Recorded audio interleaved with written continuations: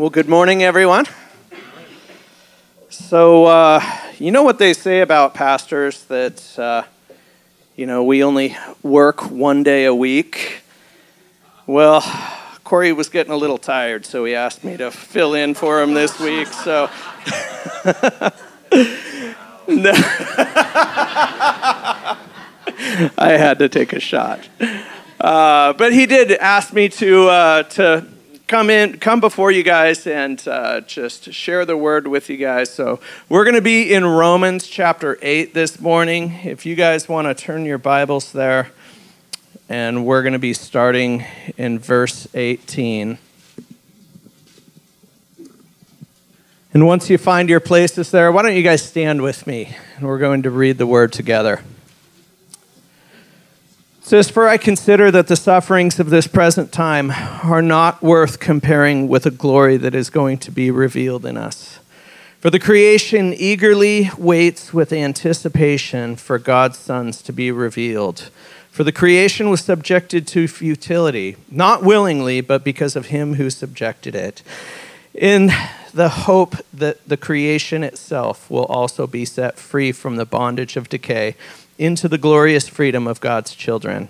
For we know that the whole creation has been groaning together with labor pains until now.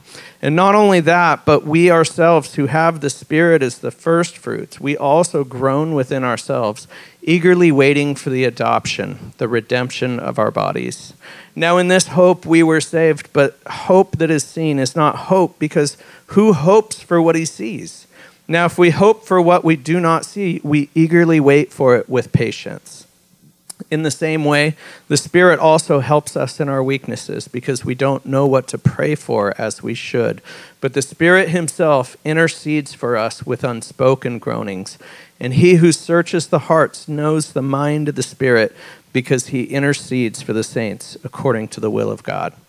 We know that all things work together for good of those who love God, who are called according to his purpose. For those he foreknew, he also predestined to be conformed to the image of his Son, so that he would be the firstborn among many brothers and sisters.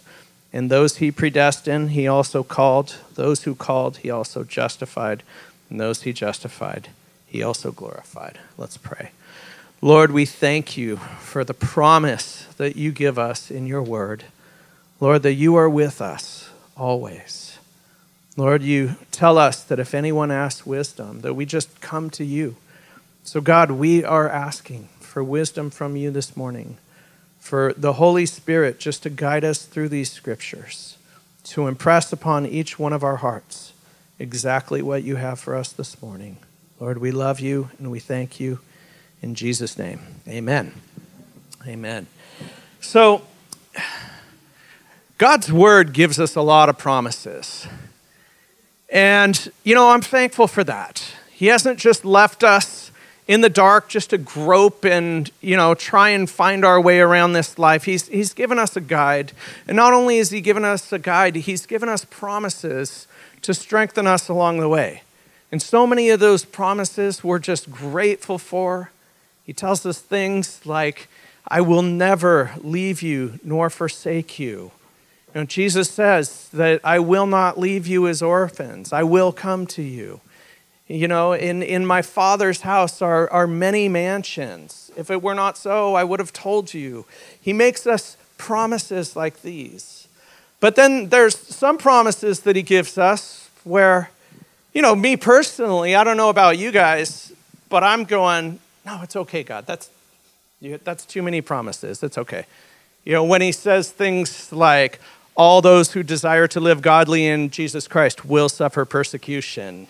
Or in this world, you will have tribulations. Things like that. It's like, God gives us promises. And we're going, nah, you can keep those. That's okay. But, it's been said of the life of a Christian that you're either just coming out of a trial, you're just going into a trial, or you're in the middle of one right now. And that can be so true, that God allows trials into our lives, but he does it for our good. He makes sure that we know that no matter what we face, he's always going to be there with us. And it starts here in verse 18. He says, "For I consider that the sufferings of this present time are not worth comparing with the glory that's going to be revealed in us." So Paul, through the beginning part of Romans chapter 8, had just been talking about the blessings of living the Spirit-filled life, about how God directs us and comforts us through the Spirit. Now he shows us that when we're empowered by the Spirit, we can really understand sufferings. And if anyone was qualified to talk about sufferings, it was Paul. You know, there's some times where we'll sit back and hear some of these things that the Scripture is talking about. And we can think to ourselves, well, of course, that's easy for him to say. He hasn't walked in my shoes. He doesn't know what I've been through. And yet, Paul knows probably better than any of us. In 2 Corinthians 11, 23 to 28, he shows us what he's been through for the sake of the gospel. He says, "Are they servants of Christ? I'm talking like a madman." Really what he was doing here, he was defending his apostleship to the Corinthian church. He says, "I'm talking like a madman. I'm a better one, with far more labors, many more imprisonments, far worse beatings, many times near death. 5 times I received 40 lashes minus 1 from the Jews. 3 times I was beaten with rods. Once I received a stoning. 3 times I was shipwrecked. I have spent a night and a day in the open sea." Can any of you guys imagine that? Being shipwrecked and then a night and a day just treading water? You know, I read a long time ago about a guy who was pushed off the back of a cruise ship and was treading water for like over 2 days and was finally rescued. But, you know, you can imagine just the hopelessness that happens there. That was Paul. It says, "On frequent journeys, I faced dangers from rivers, dangers from robbers, dangers from my own people, dangers from Gentiles, dangers in the city, dangers in the wilderness, dangers at sea, and dangers among false brothers, toil and hardship, many sleepless nights, hunger and thirst, often without food, cold and without clothing, not to mention other things. There is the daily pressure on me, my concern for all the churches." So one of the most striking things to think about here is that he could have avoided 100% of this suffering if he just threw in the towel. Said, "You know what, God? This isn't what I signed up for." But you look back at Paul's actual calling, it kind of is what he signed up for. Because in his initial calling, God told Ananias, he says, "I will show him how many things he must suffer for my name's sake." And so he got into it kind of knowing what the game was going to be like. And he could have avoided it. And yet, he was somebody who not only suffered greatly, he was someone who suffered willingly. He did this for you and I mean, the things that he wrote over a third of the New Testament. And the things that he wrote, we're still sharing today. He suffered those things for the benefit of others. And there's 2 sufferings that Paul is talking about here.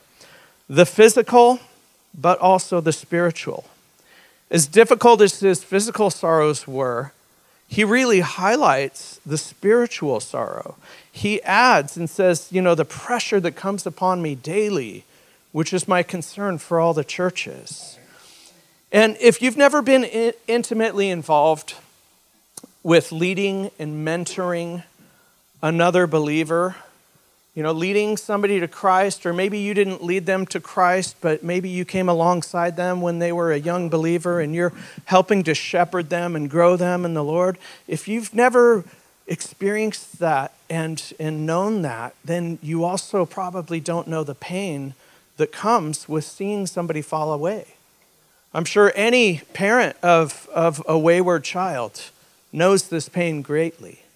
And just that concern that is laid upon your heart daily In one of Chuck Smith's teachings on 3 John 4, which says, "I have no greater joy than to hear that my children walk in truth." Chuck Smith had said, the converse of that statement is also true, that I have no greater sorrow than to know that my children are not walking in truth. And there is such a pain that goes along with that. Paul knew this pain intimately.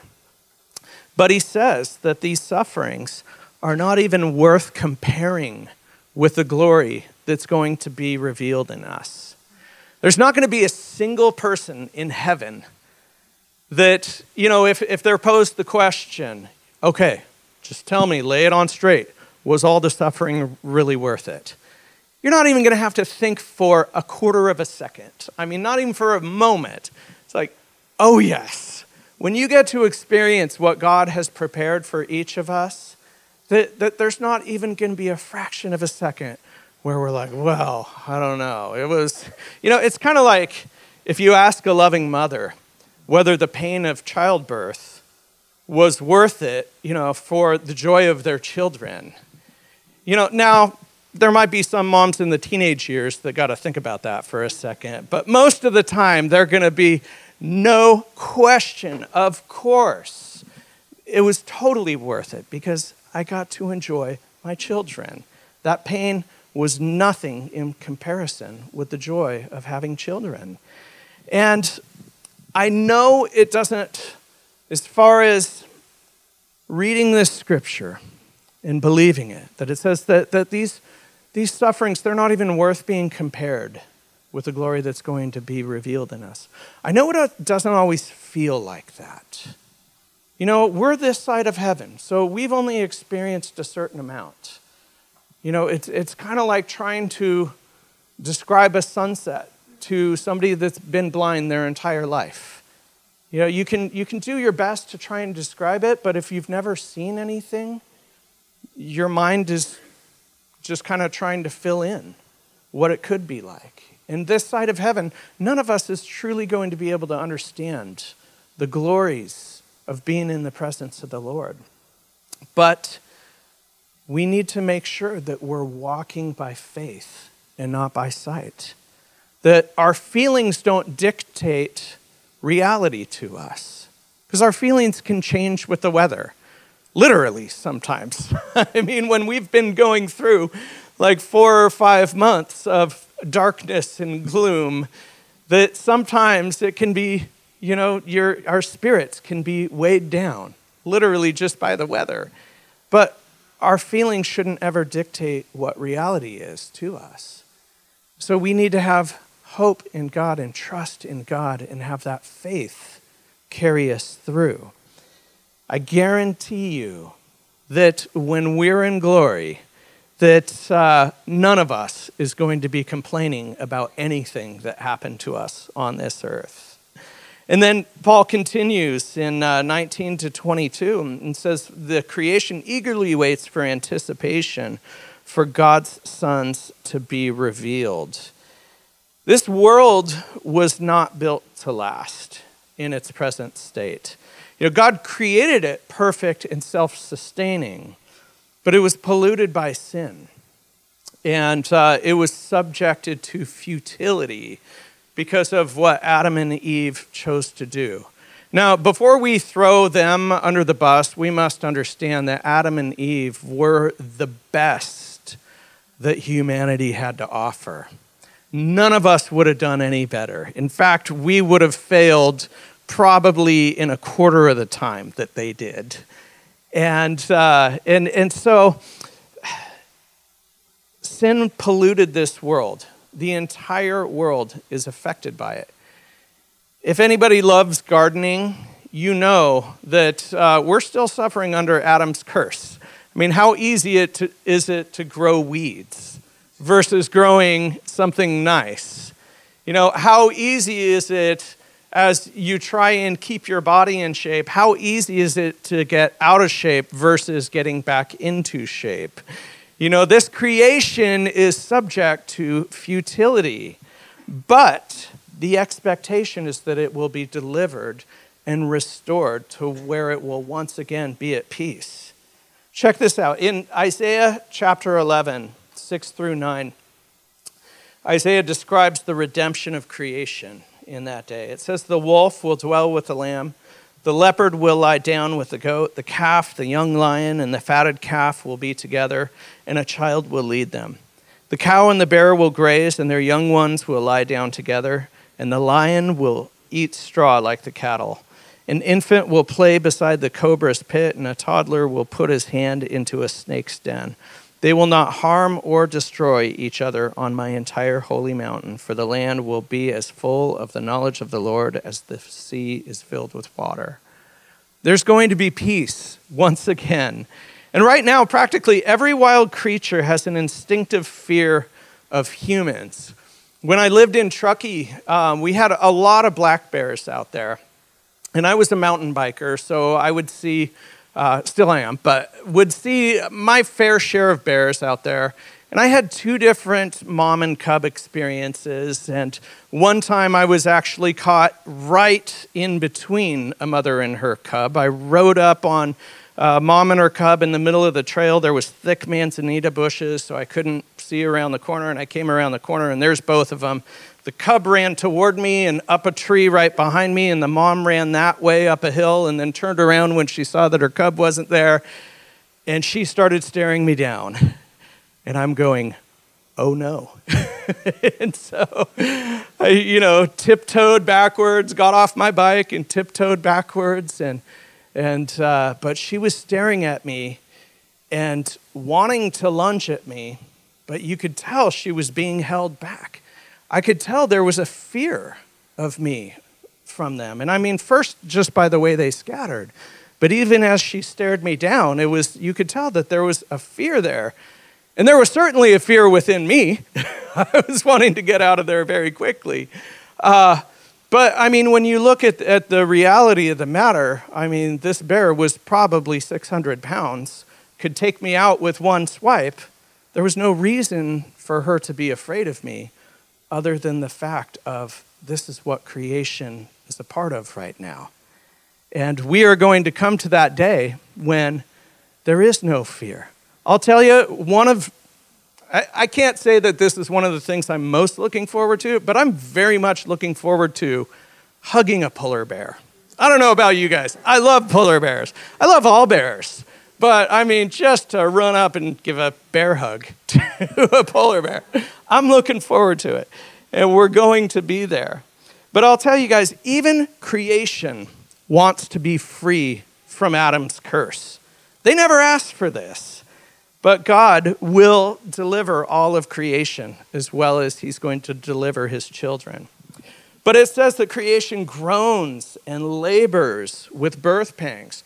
So these contractions, these birth pangs, they get more intense and more frequent as you wait for the delivery of the child. And it's plain to see the natural disasters that we see in this world, or the acts of God. Isn't it funny that the unbelieving world takes all the bad stuff that happens in this world and calls it an act of God? They don't acknowledge God in any other part of their existence except for when a tornado hits or an earthquake. Oh, that's God. But, these things they're getting more intense and more frequent. The delivery is coming soon. I don't know how many of you guys remember the Loma Prieta earthquake, which was also known as the World Series earthquake that happened in '89. It was one of the most devastating earthquakes we had seen in almost 100 years. And it was only a 6.8 on the Richter scale. If you were around at that time, just kind of in your mind, take a guess at how many earthquakes that size or larger have happened since then. I'm thinking to myself, like, okay, Haiti had a really bad one, Japan had a really bad one, and just kind of trying to go over, like, all these different ones. Since 1989, there have been over 700 earthquakes worldwide that were 6.8 or higher. And that's not even including the hurricanes, the tornadoes, all these different things that have been happening all over the world. It is ramping up, guys. And God is trying to shake us all and warn us. And, just as I remember the first time when we had our first son, my wife shook me and woke me and says, I'm having contractions. And then as they got more frequent, it's like, okay, no matter what, this thing's happening. And the Lord is doing that with each of us, saying, guys, it's coming. I am coming for my church. Be ready. And then he continues there and says, and not only that, but we ourselves who also have the Spirit as first fruits, we also groan within ourselves, eagerly waiting for the adoption, the redemption of our bodies. In this hope we are saved, but hope that is seen is not hope, because who hopes for what he sees? Now, if we have hope for what we do not see, we eagerly wait for it with patience. So, just as there's two types of suffering, the physical and the spiritual, there's also two types of groaning. Probably anybody over the age of 35 understands the physical groaning. You know, you wake up in the morning and you're like, oh. I'm getting to the point now where if I'm like sitting on the ground or, kneeling for any extended period of time and I go to get up, I'm like, okay, you got to stretch that out. That didn't used to happen. I ride skateboards as often as I can, and one thing I noticed about concrete nowadays, they make it way harder than they used to in the 80s. I'm telling you. I don't get it. But yeah, when I fall now, it hurts a lot more than it used to. And it takes me a lot longer to get better. But yeah, so that's the physical groaning. But the spiritual groaning is on another plane. Those who have tasted the first fruits of the Spirit, when you felt the touch and the presence of the Father through the Holy Spirit, you just want more. You want it to be a part of your life every single day. I remember the first day I was baptized in the Spirit.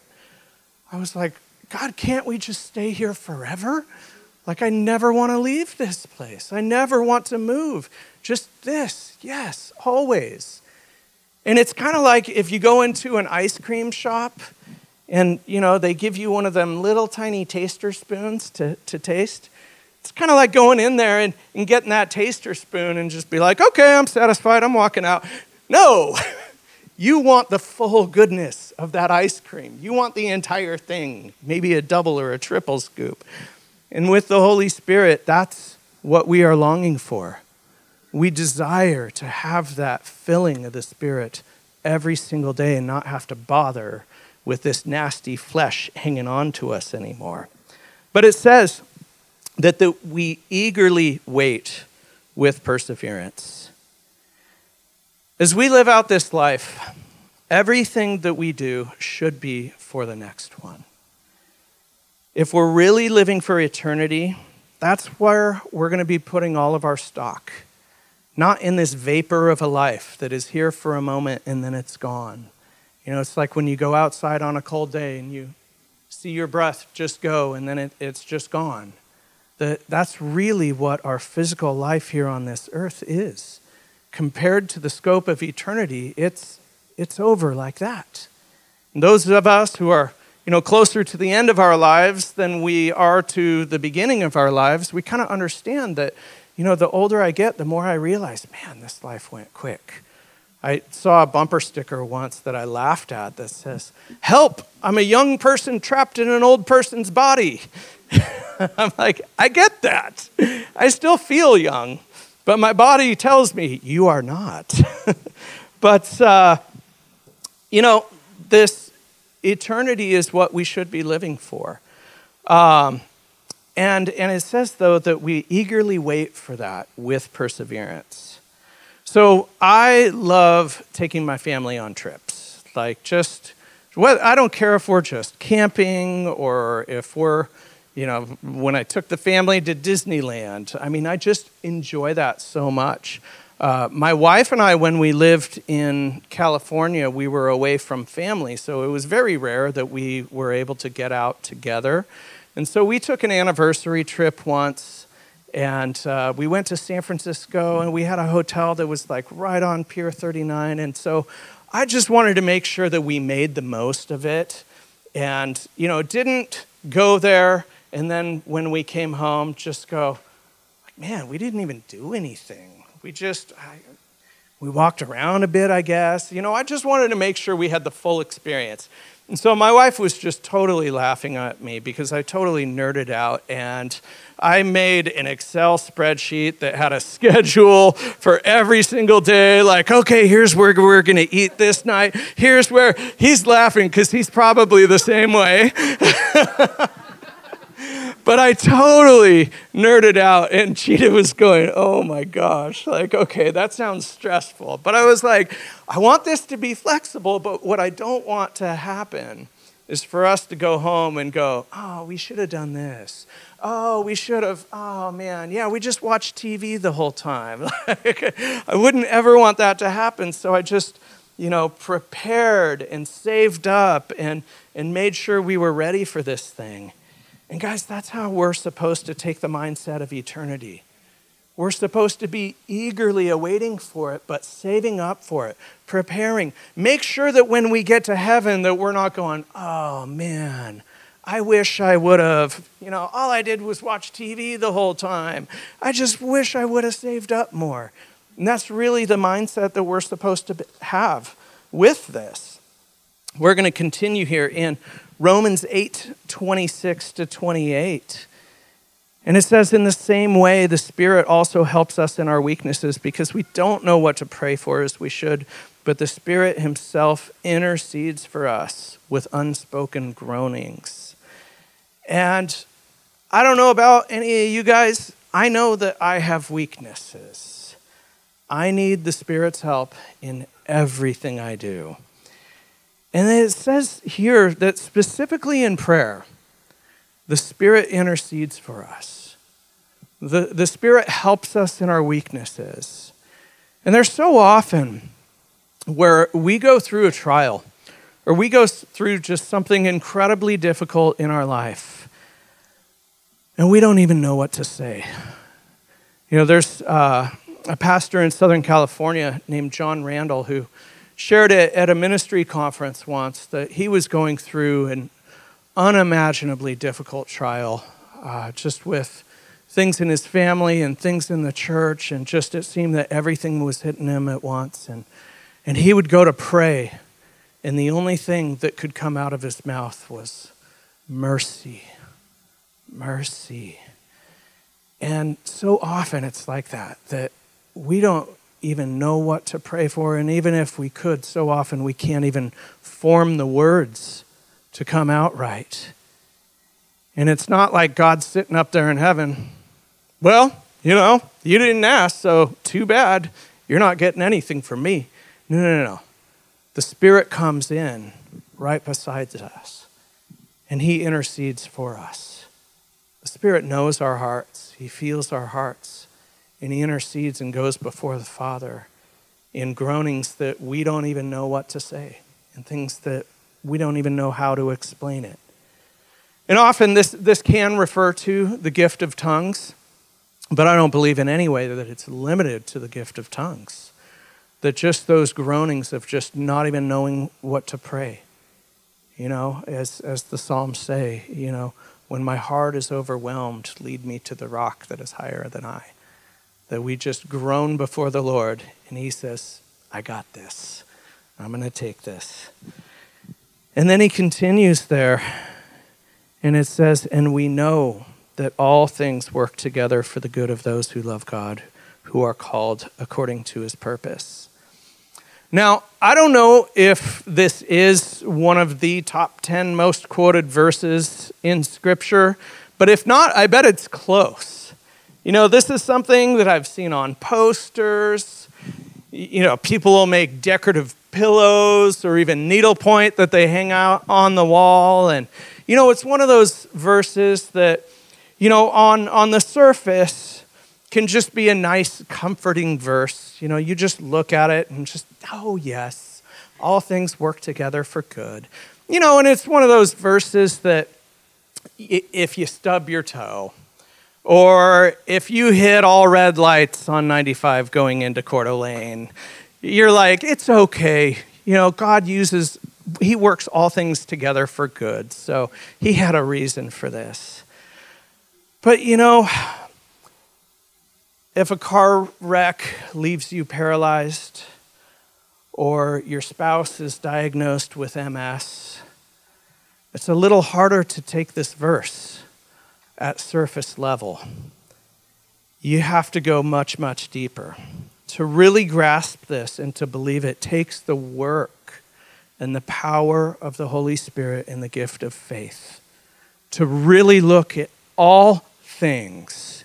He didn't say some of the things or light, moderate things or just the things that are good already, that he still works them together for more good. No, he says all things.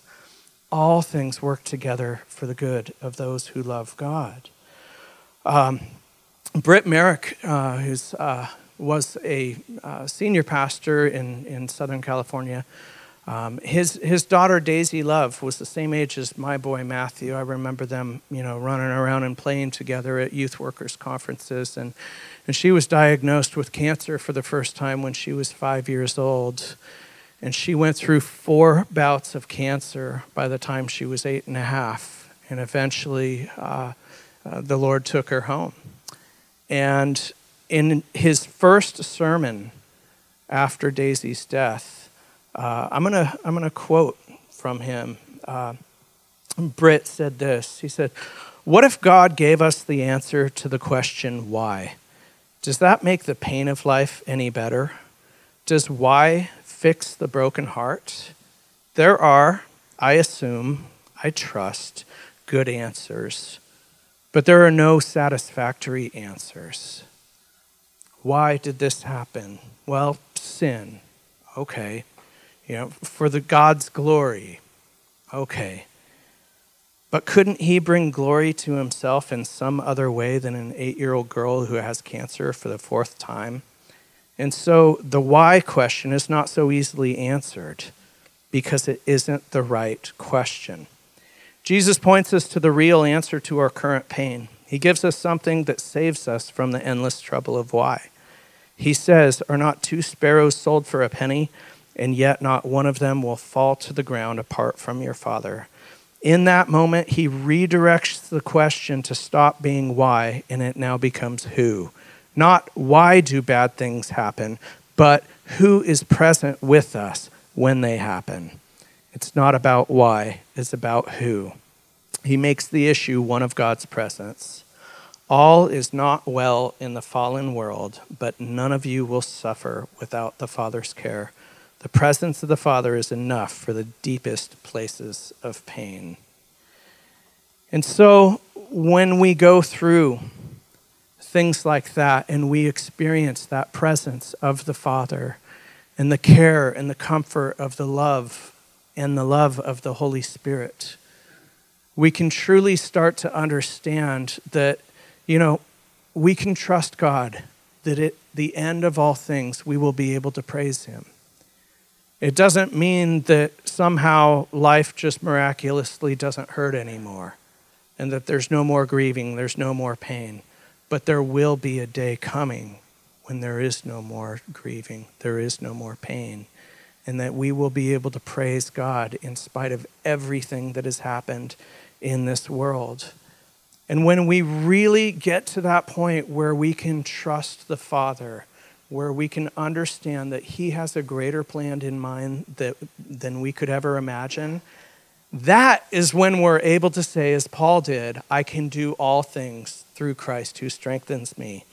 It's funny how that verse so often is just used, I can do all things through Christ who strengthens me, and typically what people are talking about is, I can win a football game, or I can go to the gym and lift more weight. And wait, no.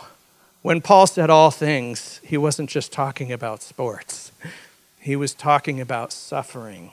He was talking about tragedy and being able to praise God in the midst of everything that happens.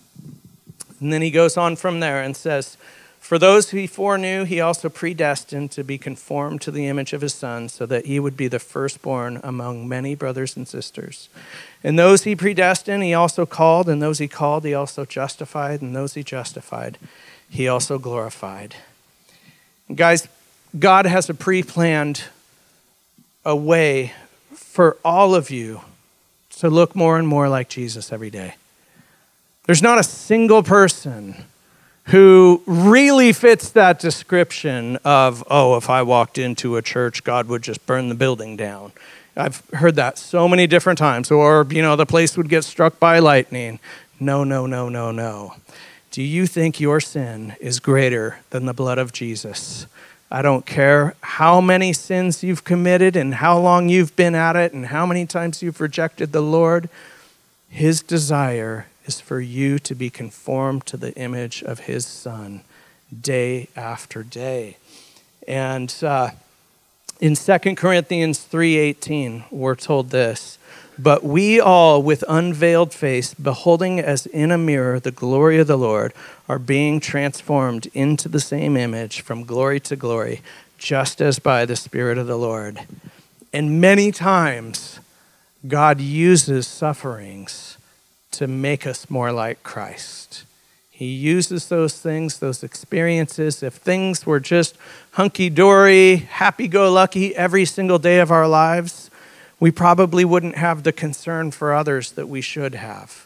But when you go through a trial, you understand the comfort that comes from the Lord, and you want to give that comfort to others. 2 Corinthians 1 tells us that. And so many times he will use those sufferings to do that. And there's some Christians out there who are of the mind that they're sinful. They're always going to be sinful. I've been struggling with this flesh my entire life.